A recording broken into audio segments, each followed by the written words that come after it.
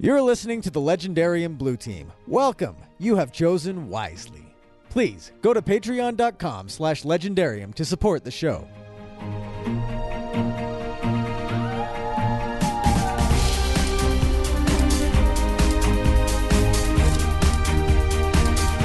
Yeah, you're right, Ken. There was a Say that again?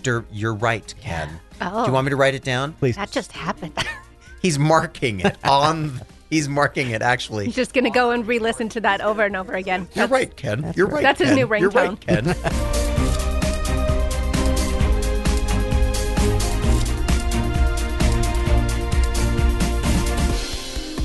Ken. Welcome to the Legendarium. This is the Blue Team. We're going to be going through Dune. This is episode 2. We're going to be going through Dune Messiah. Excuse me, the second of the Dune books, Dune Messiah. This is episode 218. Somebody was telling me that episode numbers are disappearing from podcast notifications. That was what Apple was flying up the flagpole, and I think they were told in no uncertain terms, probably 90% by Craig, that's a stupid idea. Why would I not be surprised that it would be 90% by Craig? That'd be the first time, though, that Apple actually took a suggestion from... Yeah, well, it was funny. It was later that day. They were like, biggest backtrack in history. Yeah, well, especially for Apple, who never backtracks, right? Right. Ever. There was rehiring Steve Jobs after they fire him. So anyway, short story long, we still are number 218. I guess we're going to still be 10 218. seconds into the episode and we're already derailed. You're welcome. You know what? Craig is not babysitting us today. We are on our own. That's true. It's the first time we've been on our own. Legendarium is fantasy speak for tangent. Oh, I love it. I love it. I love it. Guys, this is going to be, and let's be honest, there is more, maybe not because of the book, but certainly because of the weekend. There's probably more free-flowing testosterone in this room than there has been for a significant period of time. And Megan, I'm sorry to bring this up one more time. Megan's been hearing Ken and I talk about Spartan race because we just did a Spartan over the weekend. I'm not tired of it yet. You guys are adorable. You're so excited about it. We had so much fun. Free flowing like spice melange. Oh my goodness. It's in everything. It's everywhere and in everything. Yeah. It's going to be, in fact, you know what? Kind of like the dirt. I feel like it just got gross. Yeah. No, not yet. Not yet. Hey, because this is the Legendarium, those of you that have been listening with us for a long time, you know what we generally talk about in our housekeeping. We generally don't ramble quite this much this early in the episode, but you know what? Patreon. Find us on Patreon, find us on Reddit, find us out in the social media and the different kind of feeds and on the Twitter, on the tweets, Discord. We have a Discord. We have a Discord channel. Come find us, come play with us, come engage with us, especially on this episode because as we go through here, as we get to the end, we're going to be leaving out a big shout out for you to help us with episode probably, I think it's going to be 221, the way the episodes stack up, if I remember right. I think that's right. But anyway, that'll make more sense as we get further into the episode. If you're one of those people that is like, oh my gosh, why is he putting something in the episode that's going to make me worry? Now I got to go to the end of the episode. That's fine. Go to the end of the episode, mark the spot, come back. Okay, welcome back. So anyway. Wait.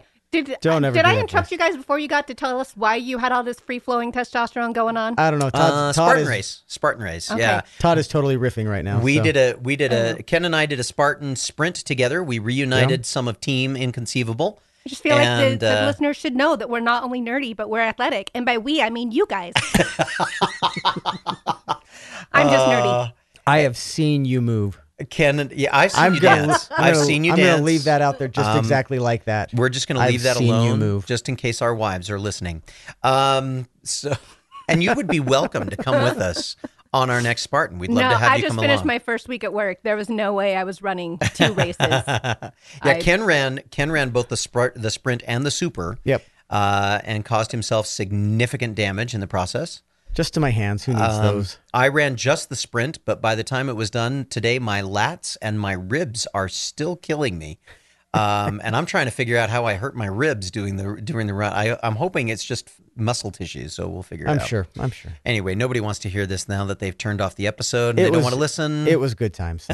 We had a good time. So, who was here with us today? Well, you know most of us. She is prettier than a sunset across a dune field. She's Megan Smythe. Oh, I know, right? That's all I got. Yeah. And he is dirtier than a Fremen coming out of a desert storm, especially this weekend. He is true. Ken Johnson. Are you talking about mud? I'm or talking about. Are you talking about? I'm talking about mud. I'm Innuendo talking about mud. or No, I'm talking about mud. Are we talking physically or mentally? I'm talking both. Yes. There was. If you wow, can hear you that, by the way, the F-22s are flying overhead from Hill Air Force Base. It's my favorite time of day. It is mine in too. this neck of the woods. I like that we're recording this episode before 10 o'clock at night. I used to work at a place that was on the flight line like this, and it was my favorite thing. I would just stand there and smile. Yep. I still do. Oh, I love it. We're going to try and record through this. We'll fix that in post. Oh, we're leaving that in there. That's the coolest. And just so you're aware, we don't have a guest with us here in studio, but we do have a guest that is going to be joining us via email. His name is James Wolniak. He is currently in Latvia. And he is an author and a follower, at least a casual follower of our podcast. And he's got some very compelling books too. Have you looked at his library? I have not looked at his library yet, but we're going to be talking about it a little later. Looks like a lot of Western sci-fi type stuff. Okay, I'm very interested. Well, it's certainly going to be. We're looking at new information that new material that we might get on the podcast, right? As we mentioned before, we are going to be talking about Dune Messiah, and in typical fashion, we typically have done 2 episodes on some of our larger books. Now, Dune Messiah, for those of you that have not quite read it yet, go ahead and pause the podcast. We'll wait for you to finish the book. Okay, thank you for coming back. Now that the book is finished, Dune Messiah is not one of the longer books that we have ever read.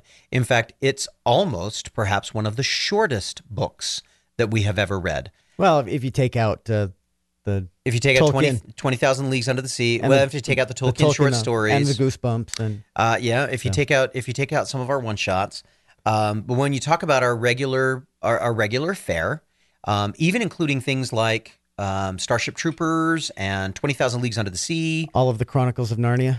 We keep the Chronicles of Narnia in there, but those are children's books. Let's throw out the children's books. I am totally I'm just really enjoying pain in the butt. Topic. I am just all over your point. It's one of our shortest books, and then Ken immediately has to list every single book that's shorter. Yeah, but the thing is, it's a pretty short list of shorter books. And that's true. It was nice to read something that wasn't 1,000 pages long. Right. Yeah. And I think this is the shortest book in the series too. It is the shortest book in the Dune series. Yes. And it's not only is it the shortest book in the Dune series, but it is significantly shorter than anything that Brian Herbert wrote, Frank Herbert's son, to flesh out the rest of the books. So depending on how this goes, this may be a record for cramming the most information into the shortest book. Sure. We do plan to do two episodes on this one. So we're going to start, but as we go through this, I think you're going to get I think as you listen, you'll get the feeling as to why this book really deserves and earns 2 podcasts in spite of the shorter length.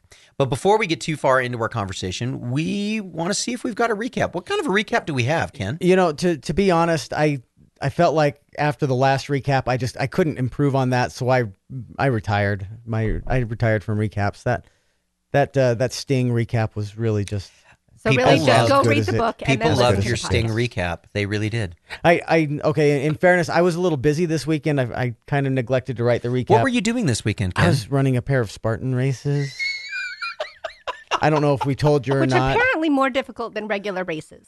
Oh, here comes Craig. Oh, now we have to be on task again. They told me. I'll cut it out.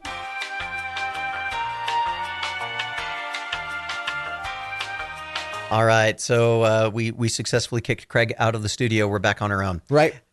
All right, so Ken, you were running a Spartan race this weekend. Oh yeah, so I was running a Spartan race. End of that joke.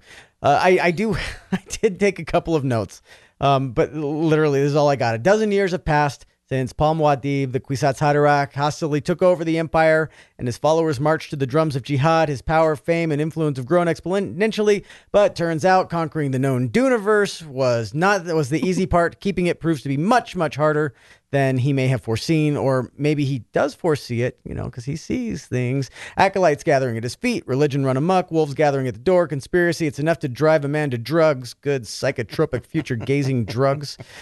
Whereas the first was an origin revenge story setting the tone for the universe, and this one is a political thriller filled with intrigue and threats, betrayal. A little bit of teen romance thrown in.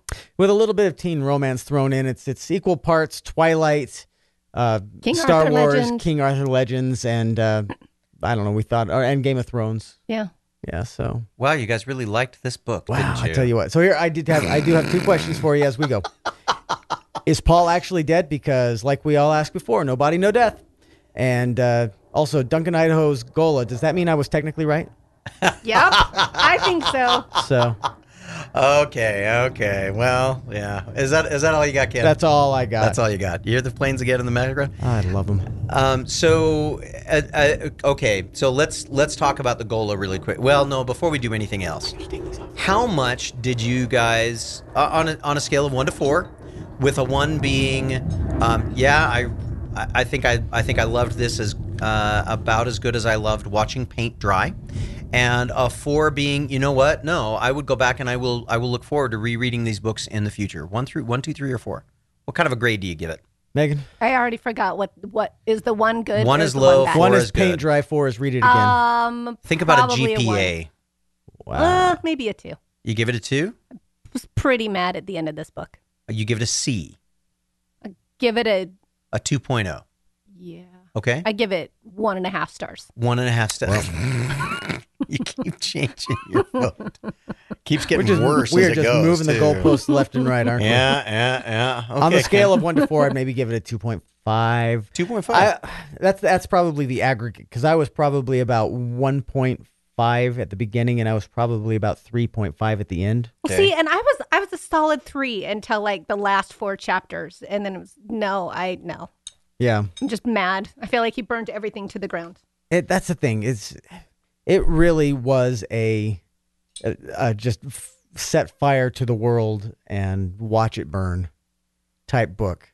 Well, and like everything that Paul, I mean, I guess that was kind of the whole point of the ending, but like everything that Paul saw and everything that they were setting up ended up not coming to pass. And I'm like, well, on the one hand, I can kind of see why they'd want to, it's kind of like Rian Johnson doing his Star Wars The Last Jedi thing. Oh, I wouldn't say it was that bad, but keep going. Wow.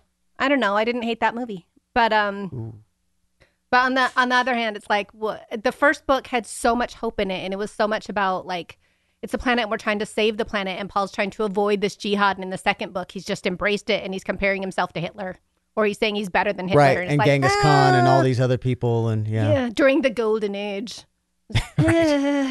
Yeah. We're going to come back. I want to come back to that. Okay. I want to come back to that. But now that you guys have given your scores to the book, which, I mean, it's nice to know that you kind of expected us to react this way. Now that we've trampled on Todd's childhood. I really did expect you to respond this way, and I got to be honest. Now you're going to tell us why we're wrong? No. Great. I'm going to tell you. I'm going to tell you exactly why. I understand why uninitiated individuals might feel this way. Okay. Wow. It's true. I am a Dune virgin. That is Todd's nice guy way of being like Craig. Everything you just said is wrong. That's nice to know, and you're wrong. This is one of the times when if you would ask me when I first read this book what I thought of this book, I will tell you right now, I came away giving it a 4. No. I was so looking forward to it. And when I came back to it this time, I gave it a solid 3.7. And I'll tell you why.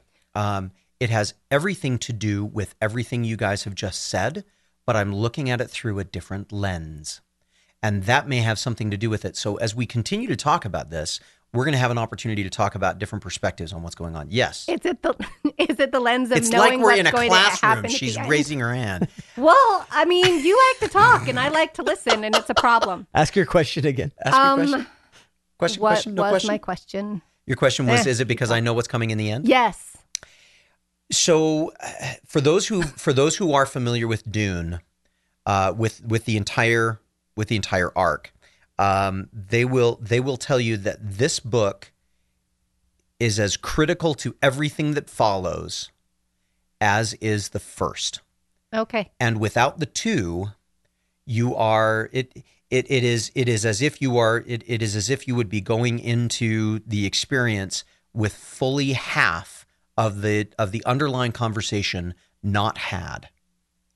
Because there will be things that they will refer to in the next 2 books that are steeped and built upon all of the ideas and the philosophical underpinnings that goes onto this book.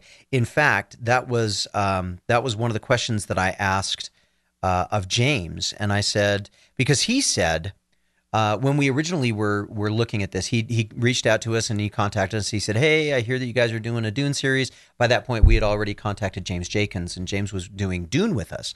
And I said, "Well, we've already got somebody for Dune, but we're welcome to Dune Messiah." And he said, "Oh, I love Dune Messiah." I'm making up what his voice sounded like. We have not spoken on the phone. He could sound like that. Hopefully he does. Cool if he Hopefully does. If he's got a little bit of gravel. Yeah, I really. Anyway, can you still record a soundbite on the Legendarium website? I don't know. You Can used you? to be able to. Maybe he can. So? Maybe he can. Hey James, will you check that and then record a soundbite? Let us know. Yeah, if we'd you love actually to. sound We'd like love to hear your Todd's voice. interpretation. We'd love to hear your voice, See and if then it's I'll try and make gravelly my and rugged. voice.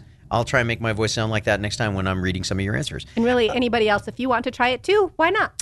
Yeah. So I said one of the questions that I asked was specifically, why did Dune Messiah impact you as a reader? What made it powerful enough to impact you? And this was his answer. I will try and read it, but I will not read it in the gravelly voice. He said, Dune presented a lofty philosophical view of sci-fi that I hadn't encountered until that point in my childhood. Dune Messiah, true to the time that I read it, was a more mature and in some ways cynical view of power and aspiration. Paul's increasingly aggressive attempts to control reality led to a feedback loop that pits human will against determinism. This is the struggle we all face, and we are fated to fail. I'm sure the fear is a deeply human one. It also showed the immense responsibility one has to bear as they advance along a path of mindfulness. The scene where Paul foresees his wife's death and the falling moon is heartbreaking. And I would agree. There are in this book, and this is maybe the best way to start it. What did you think of the love story? You both commented on it. You both said it was kind of woven through this. What did you think of the love story between Paul and Chani? Were you thinking more about Paul and Chani, or were you thinking more about the hormonally driven love story between Aaliyah and the Gola Hate/Duncan? I thought, going backward, I thought Duncan's and Aaliyah's was just weird. And I say it was weird because I don't know. I guess I shouldn't expect a big setup. It just, here they are talking basically for the first time, and she remembers him as Duncan Idaho because she's got all of her mother's memories and all the memories of those before her. So she knows who Duncan Idaho is, but she is meeting him really for the first time, and she's meeting Hate for the first time, and he doesn't know her, but all of a sudden it's this, and I'm going to kiss you, and oh my, it just feels like let's just throw this in there because it needs to work. That's the way it needs to work. We're not going to massage the story at all. We're not going to build up to it. We're just going to, this is what needs to happen for the later books. So here it is. I kind of think though in there. that's how a lot of teen romances go, where it's just kind of like, Maybe. oh, we have feelings, let's act on them. Yeah, but But is the Gola a teen? I mean, this is where it felt apparently very Twilight he looks to me, younger by the way. because of the whole everything that the Talactans did Right. to him. The metal He eyes looks a made me lot think younger. of Mistborn. Yes. So Yes. but Twilight Yes. Mistborn, the older undead and the young, teenage, wafy, oh my girl, Yeah. The fascinating thing about that situation for me, as I read it this time, I'm looking at it a little differently, and it's primarily because I've now raised two teenage daughters. I've got one daughter that's made it all the way through her teenage years into her young adulthood, and I've got another one who is 14, and we're doing the Twitter-pated thing, and we've got boys, and I am continually reminding her, let's talk about how horrible boys are. Let's talk about all of the things that you may not trust them for. We're starting to have some of those kinds of conversations, not because I really believe all of that, but because I lived all of that. And so, but here's the thing. Aaliyah is now 15, Yeah. 15, 16 years old. And she is absolutely boiling with hormones. Mm-hmm. Yeah. Which is And- kind of nice. Well, and not I only mean, she's a teenage girl. Right. She didn't really get to have a childhood. She's always been a weirdo, but she's a regular. I thought that was kind of nice. and the bigger problem is she's a teenage girl with a grown-up mind. A teenage girl Yeah. with a grown-up mind and a history of a genetic breeding program, which probably means that she's got a grown-up perspective on a lot of other things too. Right. Right? Sure. So, you try not to think about that very much, but when you start digging into it, for me, that makes that relationship between her and Duncan a very interesting kind of a relationship. Yeah, because here's this man who has died. And Yes. come back to, like, they both have this they're both very unique. Well, I guess she isn't so much anymore, but Oh, she still is. yeah. She still is, yeah. Well, and not but only they're both he's a very noble, unique, and I could see both of them. he's a noble sacrifice too. So Yeah, And it's true. he was a womanizer before he died. And so the other thing that she's remembering is the Duncan, Idaho, that's true. He was when he was alive. Yeah. And so I'm sure that there is another level of that. And remember, one of the things that the Gola says several times is that he only feels discomfort and confusion when he encounters things that remind him of his past. And Aaliyah, boiling with hormones and being obviously very pretty, seems to trigger his past Yes. for him I can in see several that. different situations. I mean, I much prefer her with Duncan, Idaho than with Paul, because that whole Okay, thing yeah, was that just was kinda disturbing. icky. that Yeah. was disturbing. But And just every and time there's that came up, I was like, no, I can't handle yeah, this. and there's the Game of Thrones, for you, a little See, and Oh, I was thinking King Arthur and Morgan Le Fay. yeah, Where it's that, kind which of, is 'cause, also he's Also still a little he's bit the creepy. political leader, and she's the kind of a religious figure, and Mhm. Still a little all bit that icky. stuff. yeah, Ugh. that was just weird on so many So I'm different really levels, glad and that made the didn't Bene work out. Gesserit weird too, because they were the ones that were kind of like, hey, if we can mingle, Well, Paul and Paul Lee started and- it where he's like, "Oh, I That's just true. noticed she's Oh, becoming a woman. hey, oh, she's she's a standing there woman." naked, and she's apparently not bothered by it." So You know what? Yeah, though? that whole scene was weird. it's so weird. There's if that was the only thing in that scene that was weird. So many weird things. So let's shift gears from Should we- the. I'm talk sorry, we about didn't the- get to talk Yeah, about. we Paul never and talked Cheney. about Paul and Cheney. I want to talk about Paul and Cheney. I liked their story. It was very deep and multifaceted. Okay, We'll put it that way, because Ken, you said multifaceted. I did. I'm so proud of you. Yeah, well, I bring it once in a while. He had Yes, a lot you to do. think I about don't- while he was running and climbing. Like, why am I doing this? No, but there were just so many different angles of that story. I mean, here obviously they're in love, but he sees. I mean, for the last 12 years, he's seen all of the permutations where she dies, and in the end of having children. I mean, he knows these children have to come, but he knows that Cheney dies. He knows that Irulan is feeding her the contraceptive, but he's cool with it because he doesn't want It'll Cheney to prolong her die. life, But yeah. so I mean, and so she's goes around her back, or his back goes around Irulan's back and takes the Changes her Fremen diet. Yeah, the Fremen. What's it called? The ritual Fremen birthing diet or breeding diet, whatever it's called anyway, and gets pregnant. And then there's this whole big thing about, well, now Irulan's manipulation and the Fremen diet, that's what sparks the whole, this is what's going to kill you at the expense of your children, type thing. I'm rambling at this point, but Well, yeah. anyway, it's very, everything about their story has so much, so many consequences for everybody, politically, religiously. It's a great story. Plus, I mean, the interaction between the two of them is very nice. Oh, see, I find the two of them really dull. They are dull, but it's nice. I mean, it's not. Yeah, that's true. But I mean, They don't have to have massive sense of humor. I feel like that's kind of what That's you're true. going to get every time. Every time Paul is involved, that's what you're going to get. Is everything is by nature dull, because he can see everything, he knows everything. He just and so I mean, with that, he's just kind of like going through the motions. And I guess for me, oh. wow, lots of coughing. No, go ahead, Megan. I'm so sorry about the coughing, and also for interrupting you. No, you go ahead first. So, when I was younger, the relationship between Paul and Cheney, I didn't pay any attention to it. I kind of walked past it. Things are different now. I've now been I've been married for 28 years, and my wife and I are quite boring in lots of ways.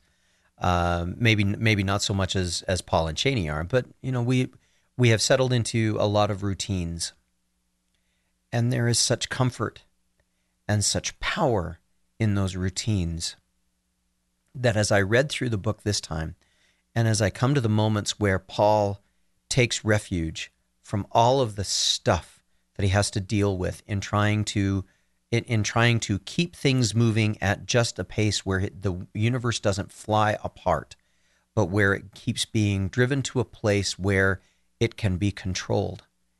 His only respite from that is with Cheney.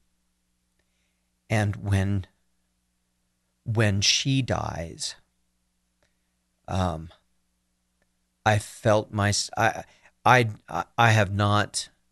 I know it's coming. It's not a surprise. Anybody reading the book knows it's coming. It's not a surprise. Yeah. But at that moment, I sobbed, and it was so hard, and especially knowing that now that was going to be the trigger that was going to bring out the real Duncan Idaho and give the opportunity for all of these kinds of things. Mm-hmm. But I didn't care at all about that. All I could feel was the absolute, total sense of loss that one would feel if their best friend, if their lifelong partner, if their moon was gone. When my wife and I were very early in our marriage, I remember having a situation where she was ill. We didn't know what was going on. We took her to the doctor, and the doctor said, if you don't get her to the hospital right now, you're probably going to lose her. And I remember looking at my father-in-law and at my dad and my mom, and I'm like, how do I process this? And they said, don't worry about it. Everything's going to be fine. And I'm like, how do you know everything's going to be fine? Everything was fine. Thank you, modern medical science. But that fear, that moment of abject panic, has not left me in all of these 28 years. And so when I read that this time, I just was crushed. And so I get this and perhaps that's the reason why, coming back to it, I'm reading it a little bit differently. Mm-hmm. Because I know everything that's coming, and I'm still being carried along and being pulled by everything that's going on. So that's the mark of a really good story, though. It's a beautiful piece. But again, it's understated. It is not the central piece of it. Mm-hmm. It's there for the taking, but you have to kind of want to take it. Right. And not everybody does, because it doesn't necessarily fit. Unless that's something that you're looking for. So I can see how it could be seen as something really very dull, very not interesting, very, very all those kinds of pieces. But for me, this time through, especially because, like I said, the first time I read it, I was all of it was lost on me. Mm-hmm. I'm like, yeah, whatever. So your wife dies, big deal. No, that's a big deal. And now I understand. And now I'm reading that, and I'm just like, oh my goodness. And if you were to say to me, there is a way, and the other moment that I sobbed, and it was after, and this is really bad because when you listen to the book rather than read it, you have some moments where you're listening to this, and and I'm in my car, in my cocoon, and I'm listening to it, so I'm in a state, and then I open the door and I have to be around everybody else. So I remember this very vividly. It was the scene where Bijaz comes in and he says, "Now I can bargain with you." Mm-hmm. Right. Mm-hmm. What would you give to have your Cheney back? And I just start to sob again. And then I stand up and I have to go into the mall to go get lunch. And people are looking at me like, "Are you okay, dude?" "Yeah, I'm fine. I'm just reading Dune. It's okay. Just leave me alone." I've done that at the pharmacy. It's fine. We're all human. But I've never done that ever. I believe that, Ken. You should try it. It's nice to see how humans will take care of you. Yeah. Ken didn't even cry when the skin on his hands ripped off. He just started filming his wife. That's true. That's true. But then that's kind of how things go. Yep. So. Well, and now I should have gone first because my thing. I just find one of my struggles with. And a part of it is just the way that it's written. I feel like Cheney isn't a terribly fleshed out character. She's mostly just adjunct to Paul. How about that? And Paul goes through the whole thing. Like Cheney comes to him at one point and says, we need to talk about Irulan. She wants a child. So let's talk about Irulan. Let's let her have, and he just, like, I feel like he just shuts her down every chance he gets. And really, like, yes, it's nice that he has those moments of respite, but I'm just like, is Chani really just there?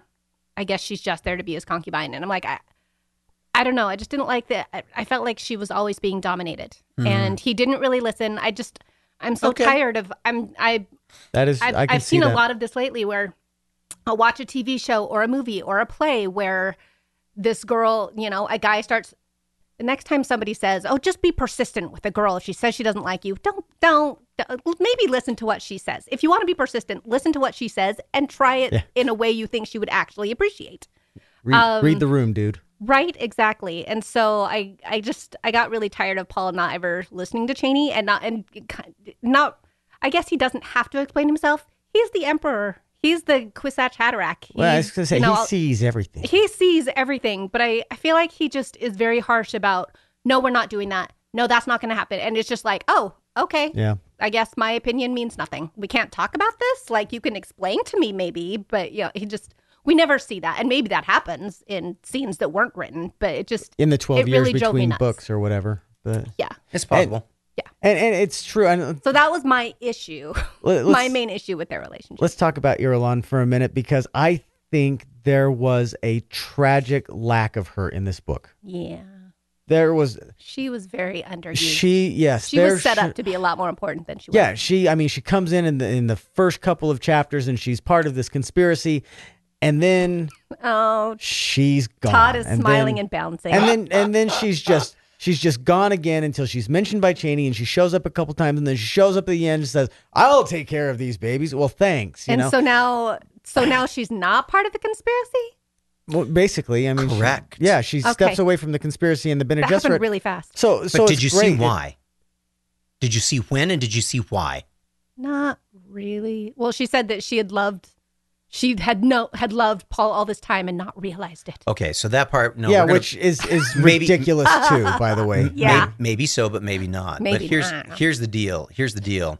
When Gaius Helen Mohiam and Irulan are talking in the cell using the Bene Gesserit finger language, which, by the way, I want to see what that looks like at some point in time. Let's hope. There's every book that has that. The Aiel and the Wheel of Time, they use a finger language that I'm like, oh, that's cool. Yeah. Or Silk in the Belgariad. I always remember Silk in the Belgariad. I always just picture it like sign language, which I can speak and I love. So I picture it like a third base coach, Yeah, or a third base coach. Yep, exactly.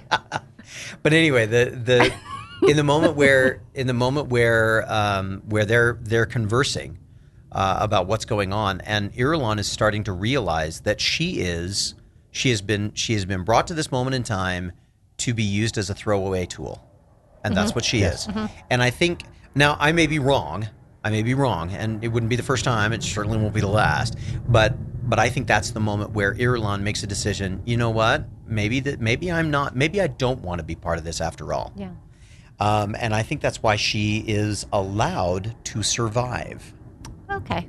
Because notice, all the other ones get killed. Right. Yeah. Right? Yes. Irulan is left alive. And the reason that maybe Irulan is left alive for all kinds of reasons. I guess we'll find out as we keep reading. I imagine she'll have a bigger part to play now that she's the guardian of the the monarchs of the Fremen, but which is kind of nice because Aaliyah is not ready to be a parent. Well, and you have to recognize too that Irulan had to stay alive for at least one other reason, and that is that she has to be the historian and biographer of all things Muad'Dib. And so, because all of the things that she learned, she didn't learn all of that in the 12 years because there wasn't much going on. And the Irulan that we see in Dune Messiah is not the kind of person that could have written some of the glowing tributes that show up in the first book. That's true. That's okay. Yeah. And that's true. What we're seeing, and again, this is one of those that, yeah, you're right, Ken. There was a Say that again? You're right, Ken. Oh. Do you want me to write it down? Please. There was a disturbing. He's marking it on. He's marking it actually. He's just going to go and re-listen to that over and over. He's going to build that as a sound bed. You're right, Ken. You're right. That's his new ringtone. You're right, Ken. Anyway, sorry. I derailed you. I am never going to tell you you're right again, except on a Spartan course. Okay. Have we mentioned we went on Spartan? Okay, I promise. Now you need to jingle your... Should we jingle the medals? We'll jingle the medals. Yeah, there we go. There we go. Okay, we're done. Last time. Last time. That's the rest. That's the end. So there was an obvious lack of Irulan in this book, but again, I think that there are pieces there for those who are looking for it. But Herbert's purpose in this book has nothing to do with a love story. It has nothing to do with the biographer. Yep. It has nothing to do with the people. It has everything to do with the philosophy and the politics that Paul is putting into place, and Frank Herbert's description and diatribe on power and how it should be used, when it should be used, and how to get out of its way. Which is interesting because when you think that this was written in 1969, right during the height of major war or conflict. And so, I mean, there could be some, I don't know if he served or anything like that. I know a lot of the authors that we've read that from that era have served in one capacity or another, but I don't know if he did, but it certainly could be read as an indictment to what's going on in Vietnam. Yeah, in Vietnam and East Asia at the time. But well, certainly his, his moment where he talks about Paul Atreides, and Megan, you mentioned that, where he compares himself to Hitler and he compares himself to Genghis Khan, and he talks about the 6 billion or 12 billion people that he slaughtered and 500 planets that he sterilized and all of these kinds of things. You want the stats? I've got stats. Go for it. 10,000 total planets in the jihad. 61 billion dead. 90 sterilized planets. 500 demoralized, which I guess is bereft of religion. Just religion wiped out, and 40 religions wiped out. I don't remember where I got those stats, but I got them from somewhere. I know where. They're in the book, and I marked it, but I didn't have a chance to get it before we were Which is recording horrifying, because I read that, and then I thought about when he killed Jameis in the first book, and Lady Jessica's response was... So how does it feel to be a killer? Yeah. And now here he is, and he's just so callous against it. Like when I was reading it, I felt like he sounded almost proud. Yeah, like he's just kind of accepted this is it. This is what it has to be. So that's fascinating to me, because I don't think I read it that way the first time I read it, and this time listening to it, the direction they gave to the actors didn't read it that way either. Okay, good. Instead, it came across with a tremendous amount of bitterness and self-loathing. Oh, that makes me like him a little bit more. Oh, there you go. One of the things that's well, Frank Herbert's really thrilled about that one now. He doesn't care. Somebody tell Brian Herbert the average just went up by 1/4 of a star. Nobody cares what I think. I didn't run a race this weekend. I care what you think. So even when you're wrong. Sorry, I had to do it. When he talks about this, there's a really interesting the conversation between him and Stilgar is quite interesting. It's quite fascinating. But in it, there's an obviousness that he has tried everything he can to escape the jihad, but he recognizes that the only way to save the universe and keep civilization intact is to allow the jihad to occur, but to occur within his control. One of the things that he talks about, and he references it in this book at the very beginning about the jihad, but he referenced it a lot toward the end of the first book, is that he needed to keep control of these mad Fremen hordes that would sweep across and destroy everything in their path, including every piece of civilization that they came across.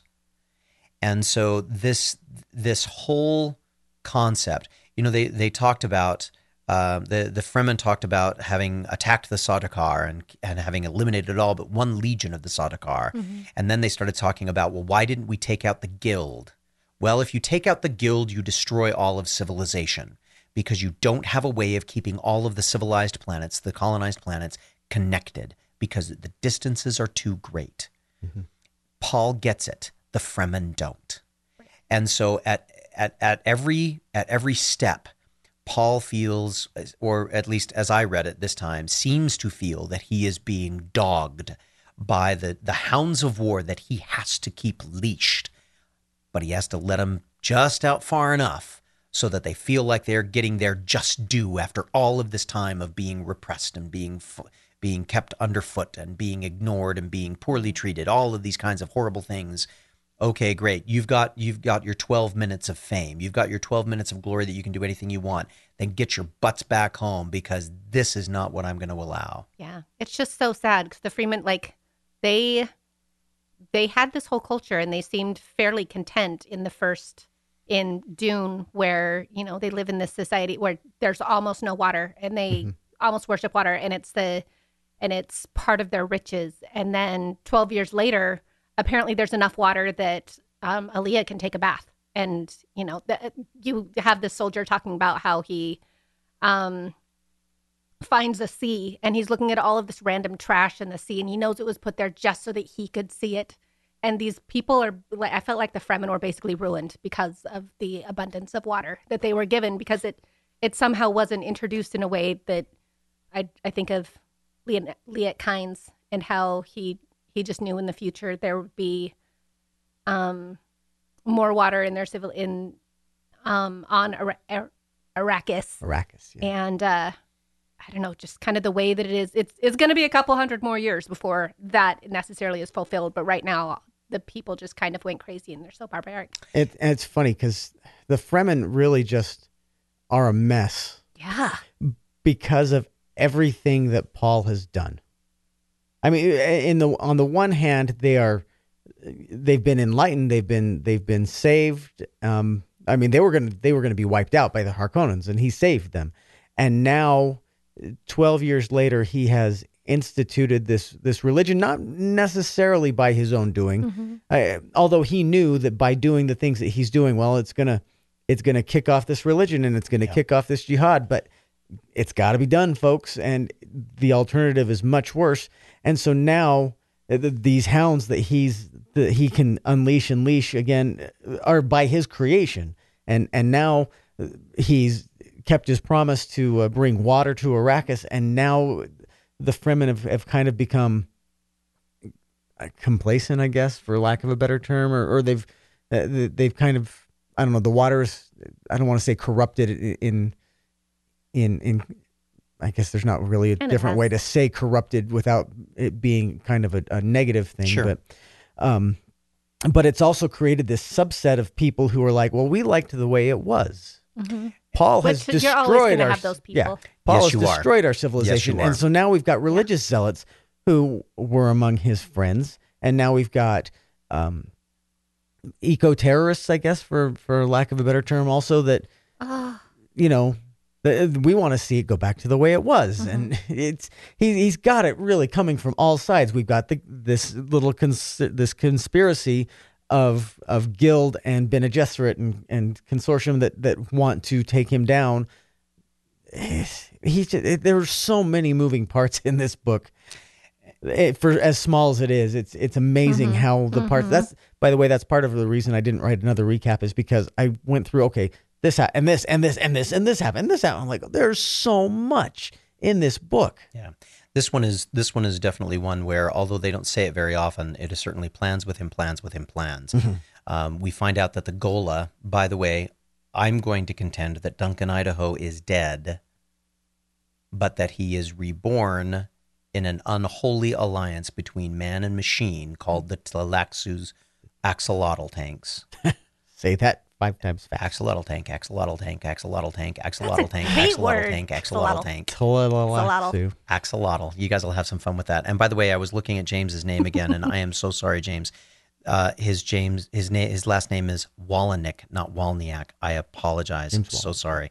I hate it when people mispronounce my name too. So we'll just deal with that. We'll make sure we spell it correctly when we will.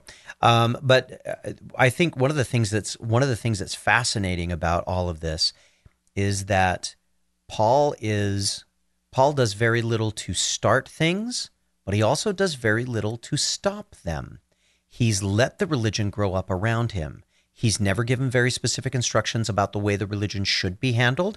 He just lets it go. Mm-hmm. He's never given very specific instructions about the fact that it should be curtailed at all. He just lets it go. And he is concerned with running the imperium. Mm-hmm. And so from his standpoint, this is all the religion that grows up around him is not his making. It's his. He's allowed it, but it's other people that have made him into something. Well, and I really enjoyed all of the references to the difference between religion and government and how they should be kept separate. And looking at it from that point of view, like it makes sense that Paul would kind of just let it go. Like he is kind of a religious figurehead, but yes. He's more concerned with like the rules and taking care of the people in that way. And then you have his sister who's kind of on the other end and is I want to read this really quick. Sure, please. Lady Jessica writes a letter to Aaliyah. Yes. And she says, "You produce a deadly paradox. Government cannot be religious and self-assertive at the same time. Religious experience needs a spontaneity which laws inevitably suppress, and you cannot govern without laws. Your laws eventually must replace morality, replace conscience, replace even the religion by which you think to govern. Sacred ritual must spring from praise and holy yearnings which hammer out a significant morality. Government, on the other hand, is a cultural organism particularly attractive to doubts, questions, and contentions. I see the day coming when ceremony must take the place of faith and symbolism replaces morality." And I feel like that's definitely where it's going, where it's one of those things where it's like in religion, you try to teach people correct principles and then let them do with that what they will. But that we struggle with that. And some religions in do. Government, some religions do. But like with government, I look at the state of the United States right now, and we all want more laws to like tell us what to do and not everybody all of how to us. do it. Not all of us. I mean the royal we. Oh, okay. Wait, no, I don't. I don't mean Wow. me. I don't want more So you want a laws. monarchy, is what you say? Yes, but I don't want to be the queen. Wow. I would like to be the princess consort. That's all I need. Wow. Wow. No, but I look at it in that way. Yeah, that's a good one to say. Let's say that one. Yeah, that's not coming out in talking post forever. ever. Okay. Princess Megan says so.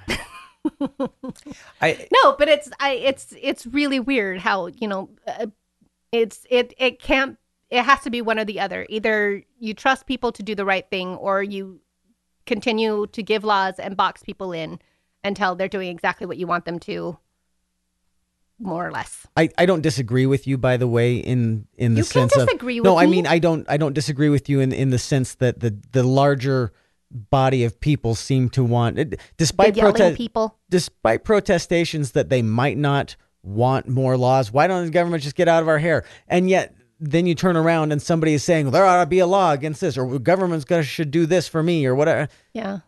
So more and more people are dependent on the government, or looking to government for answers. And it's I realize easier, we're not supposed to be a political, we're not trying to get political, and I'm not trying to get political, but Frank Herbert is obviously political in this particular book. Absolutely. Mm-hmm. And he is one of the things that I have found interesting in coming back to these pieces. Well, let me ask it this way, and I don't know if we're going to be able to dig into this very much in this particular episode. Maybe it'll be in the next episode we do this more. But if you go back and you look in the first book, it's a lot of level 1 with some level 2 and level 3 stuff thrown in. Mm-hmm. This book is a lot of level 2. This is so much level 2. This is more level 2 than anything we've read, I think. This is probably the level 2-est book we've read. Very, very likely. And I'm not sure if that was really his intent, but it certainly, like I say, is another piece of the foundation that is required for the next couple of books to really have the power that they need to have. This struggle that Paul deals with on walking the line between governing well, and what does that mean? Does that mean that the Imperium goes on? Does that mean that the lives of everyone in the Imperium are better? Because obviously they're not. 90 planets sterilized, 500 demoralized, 40 religions just destroyed. does that mean that everyone is better off? He's controlled the spice, but in the process of controlling the spice, he has also set up a situation where the worms are curtailed. And spice production is now completely under their control. The guild is in desperate need. Everyone is in desperate need, and he can do anything he wants with the profits, which he does. Well, in the Telelaxu. It takes a while to learn to say that word. I can say it in my head, but I mean, they're trying to smuggle worms off planet. Everybody is. Everybody wants a worm. And nobody understands how they work. We'll get to that in book 3. Ooh, do they explain how that works in book 3? Wait until book 3. Wait until book 3. There's some interesting things that happen. Find out tomorrow. It's interesting. There's stuff that happens in book 3. It's interesting. It feels like cool. Paul in his prescience is trapped by it. You know what I mean? Fascinating. He's trapped by the liberating power of his prescience because he knows what's coming, but he can't really do anything. Doesn't always know how to get there. But he doesn't always know how to get there. And in his mind, 61 billion people dead is the best case scenario. Well, maybe not just in his mind, but maybe by all of the possible futures that are available to him. Yeah. 61 billion. It's and I had to ask myself, if 61 billion dead was the best of all possible futures, what were the worst? I imagine there's a total Thanos annihilation. snapping his fingers. I would Perhaps. imagine there's a total annihilation aspect in there. There might be, or at least a dark age of civilization where all of the ability of the Imperium and of planets to be able to benefit from each other and from what goes on, we lose. What kind of corollaries does that give for us?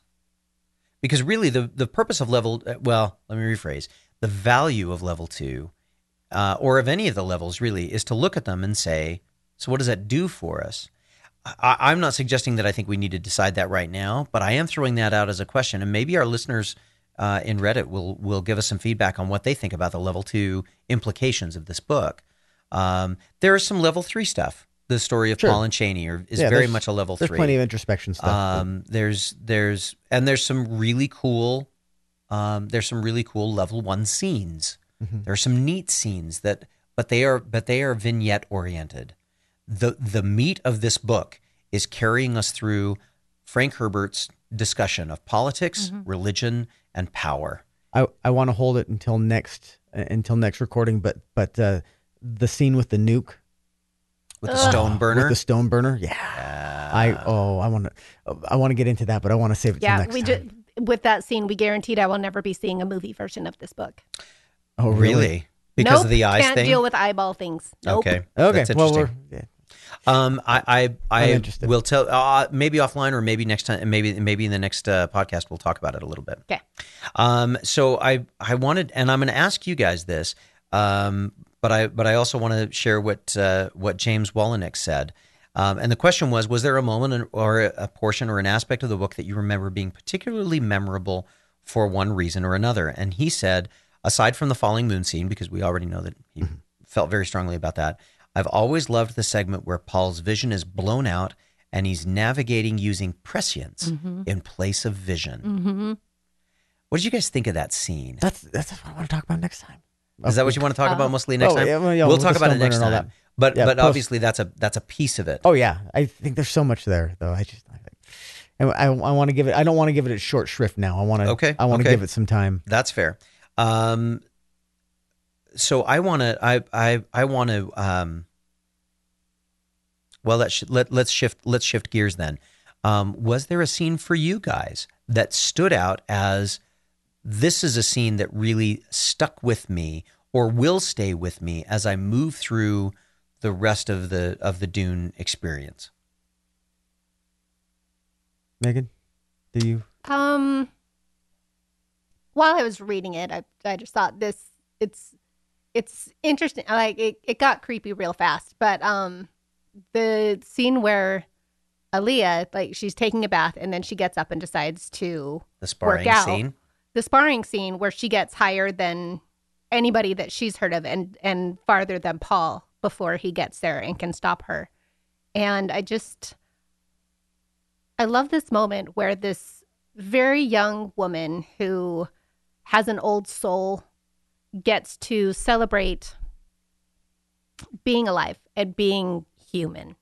She just, she's using all of her senses and she's feeling this huge amount of pride. And it's not, she gets to have this moment where she's not just like, oh, the weird girl and the old soul, but she's somebody with a lot of power and who can do things. And she's proving it to herself and she's proving it to her brother when he walks in and the others. And I don't know. I just really like that moment. As a girl with an older brother who just always seemed to be so good at everything, and we didn't get along nearly as well as Paul and Leah do.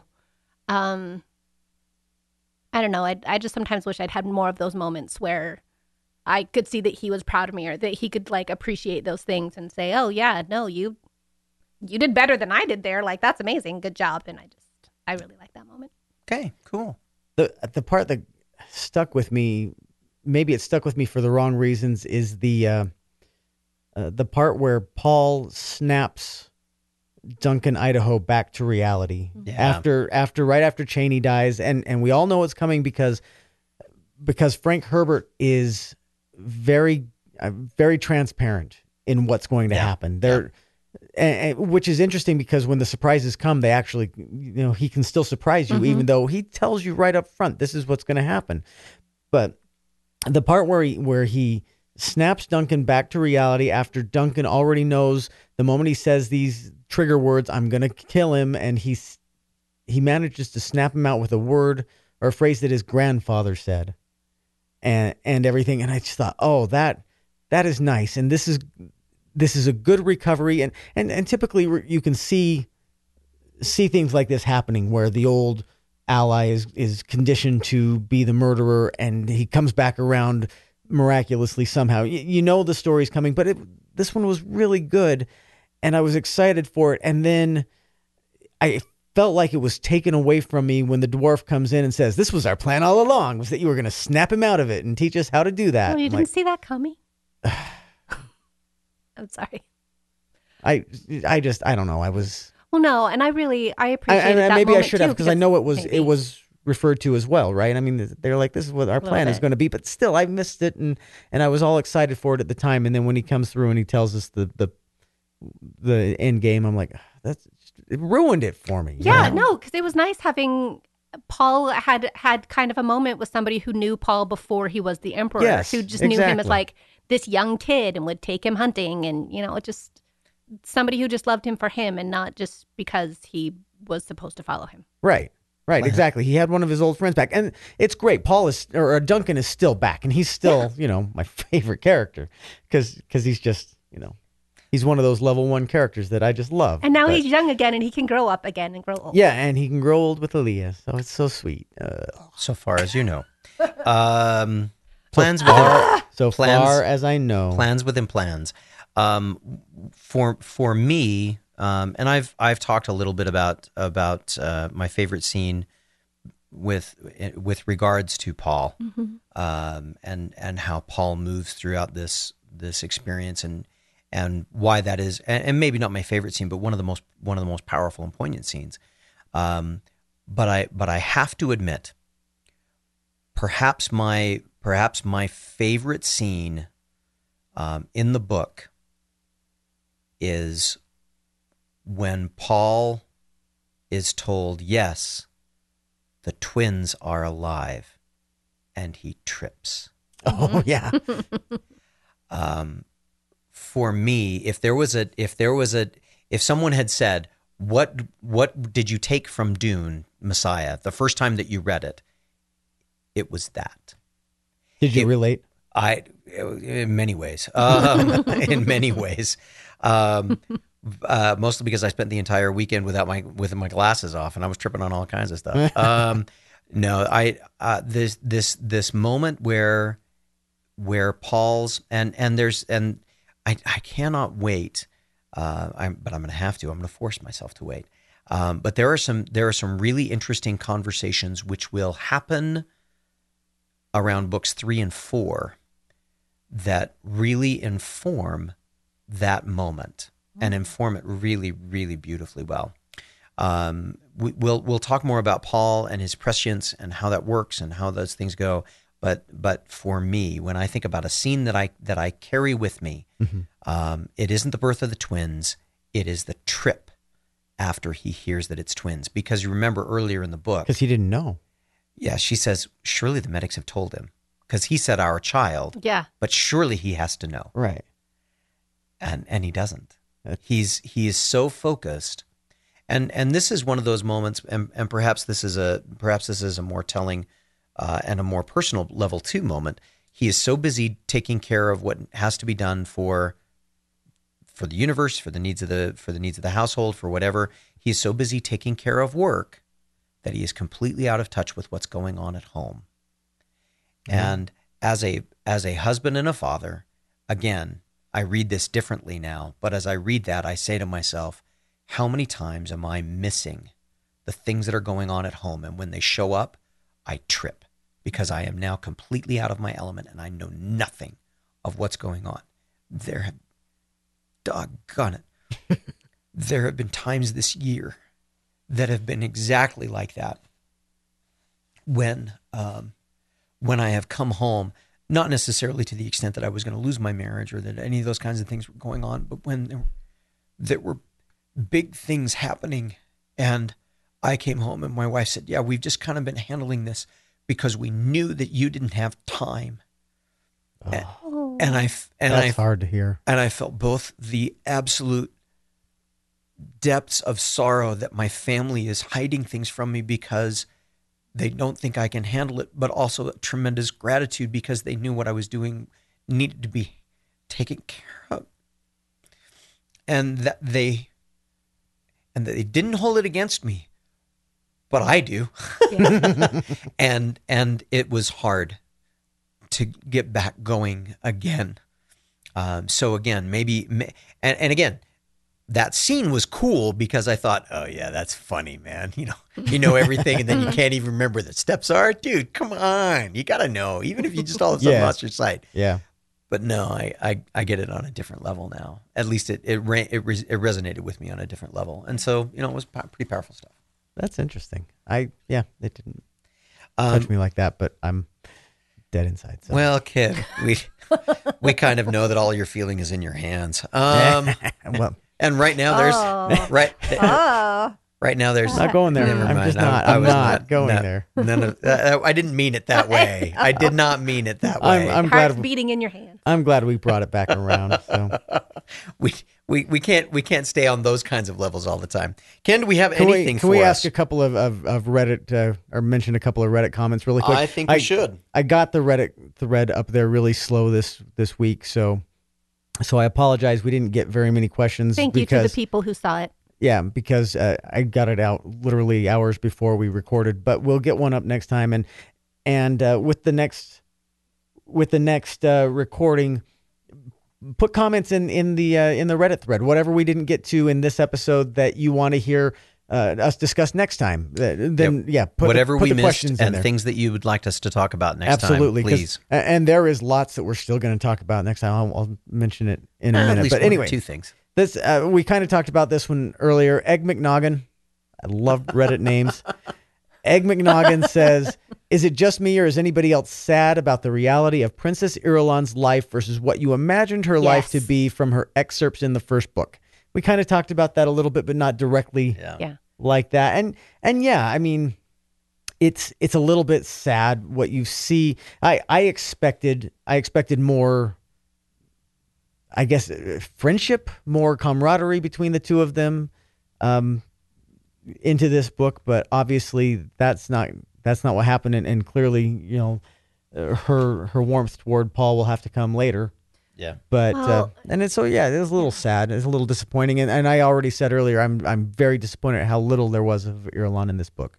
Yeah, I agree. There's a line that's said at some point, and I can't remember the exact wording, and I didn't mark it in my book, but it's along the lines of, she's not a queen, she's the princess consort, or she's not the empress, she's the princess consort. Yeah. Like, she's really not a partner in any way. He's not letting her do anything. Yeah, he lets her take minutes. Yeah, he lets her take minutes. She's literally like a secretary. And she's not getting paid. She gets nothing from it. Yeah. That's all she gets to do. She gets to be the queen. No, she doesn't. She's the princess consort. But she's, yeah. Yeah, because she's But yeah, she's not his partner in any way. Like everyone Chani, he knows. doesn't listen, or Cheney, he doesn't listen to, but at least he cherishes her and cares Yeah. about her. Everybody knows who the queen is. Yeah, and Irulan she gets nothing. She basically lives there. She gets to sit in, but I would be ticked off too. Like I totally understand her. Easy point to of view. understand how she get bitter about that. Absolutely. Especially after 12 years. Isn't it easy to see how quickly and easily the Bene Gesserit could turn her into a pawn? Mm-hmm. And isn't it fascinating to watch how fast they decide to dump her? Yeah. Mm-hmm. She is a tool. One of the things about the Bene Gesserit that we really haven't started talking about much is just how, and Paul references this along the line. He talks about the idea that that human lifetimes are so short, that something that takes 50 lifetimes is impossible for civilization to do. Yeah. But the Bene Gesserit figured it out. And it wasn't just 50 lifetimes. It was 500 lifetimes, 500 generations of time that they invested in this breeding program. Mm-hmm. What we don't know, and I'm trying to, I don't think I'm giving anything away, but it seems to me what we don't know yet, because remember the Tleilaxu said we'd already created a Kwisatz Haderach. Right. Yeah. And we had to kill it. Or it allowed itself to be killed because it would not change. Mm-hmm. We could not get it to change to be what we needed it to be. And that line, it informs so much because it makes me wonder. One of the things that I've always wondered is how close had the Bene Gesserit been to getting a Kwisatz Haderach before? Mm-hmm. Mm-hmm. How many times have they gotten close and they always miss it? And do they miss it because they don't know how to control it, so they push these lines away, and because they can wait? Because the Bene Gesserit sisterhood is not about a sister. It's not about the Reverend Gaius Mahayam. All of the Bene Gesserit Reverend Mothers are manifested in all of the other Reverend Mothers to move forward. So it's a really interesting portrayal of Paul, a single individual, against all of the history of the Bene Gesserit. And what does he do to try and keep it from their hands to make sure that civilization survives the way that he thinks it should, free? Well, and it's also interesting because they just really hate Aaliyah. And I mean, here's this person who really... They call her the abomination. No, not the abomination. The abomination. Is that what they call her? Yep. Okay. Yeah, and she's like out here leading her own religion. Yes. And just basically not really doing whatever she wants, but she's not necessarily under their thumb. She's not under their thumb at all. But she knows all their tricks. Yep. Any other questions from Reddit? Just one comment from Phoenix King 1730. Well, I don't like sand. It's rough and coarse and gets everywhere. Well, if he's from Phoenix Sand, then I can understand why he might say that. I want to. Oh, now I can't think of what the pod racers are called. Is it a pod racer? Yeah. Let's go ride a pod racer. Yeah, I just got to tell you, I'm still finding sand and silt and mud. So yeah, it's just. Oh, did I bring it up one more time? Oh man, there was so much mud.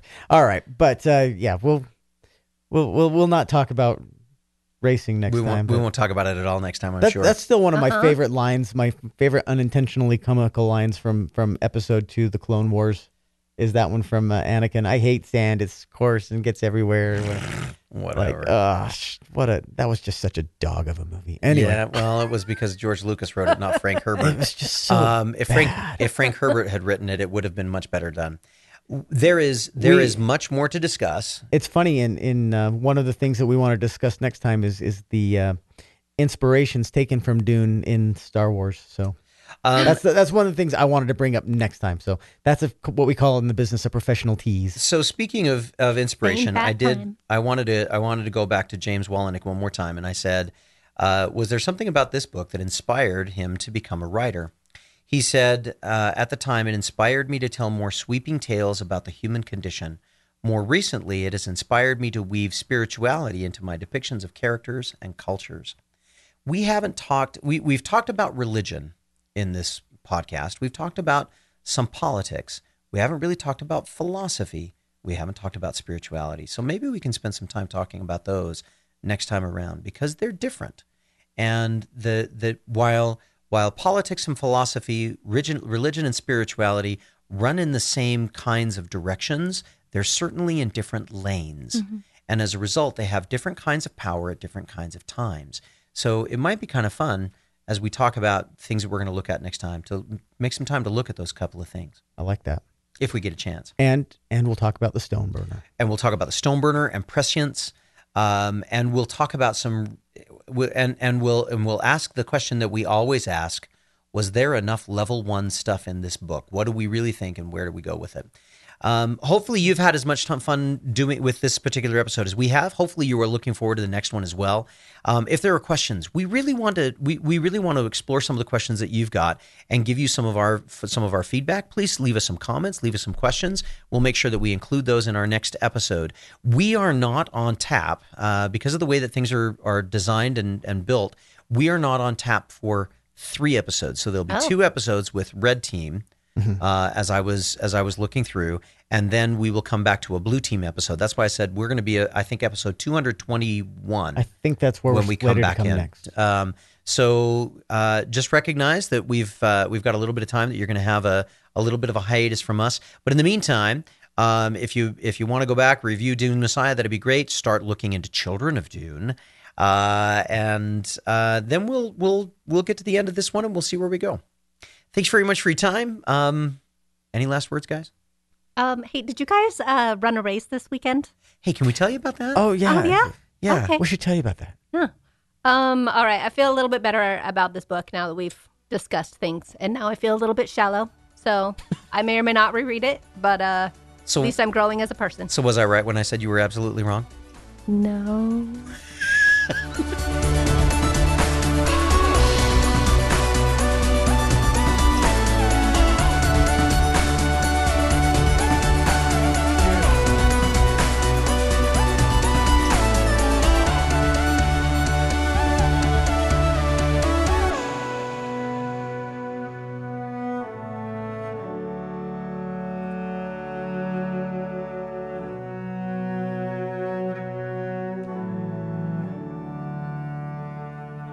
Hey, I don't know if you heard, but we ran a Spartan race. Did you hear? We ran a Spartan race. Did you jingle those on the microphone? We haven't done it yet. We actually haven't. But we're yet. going They've to. only mentioned 3 times so far that they've done.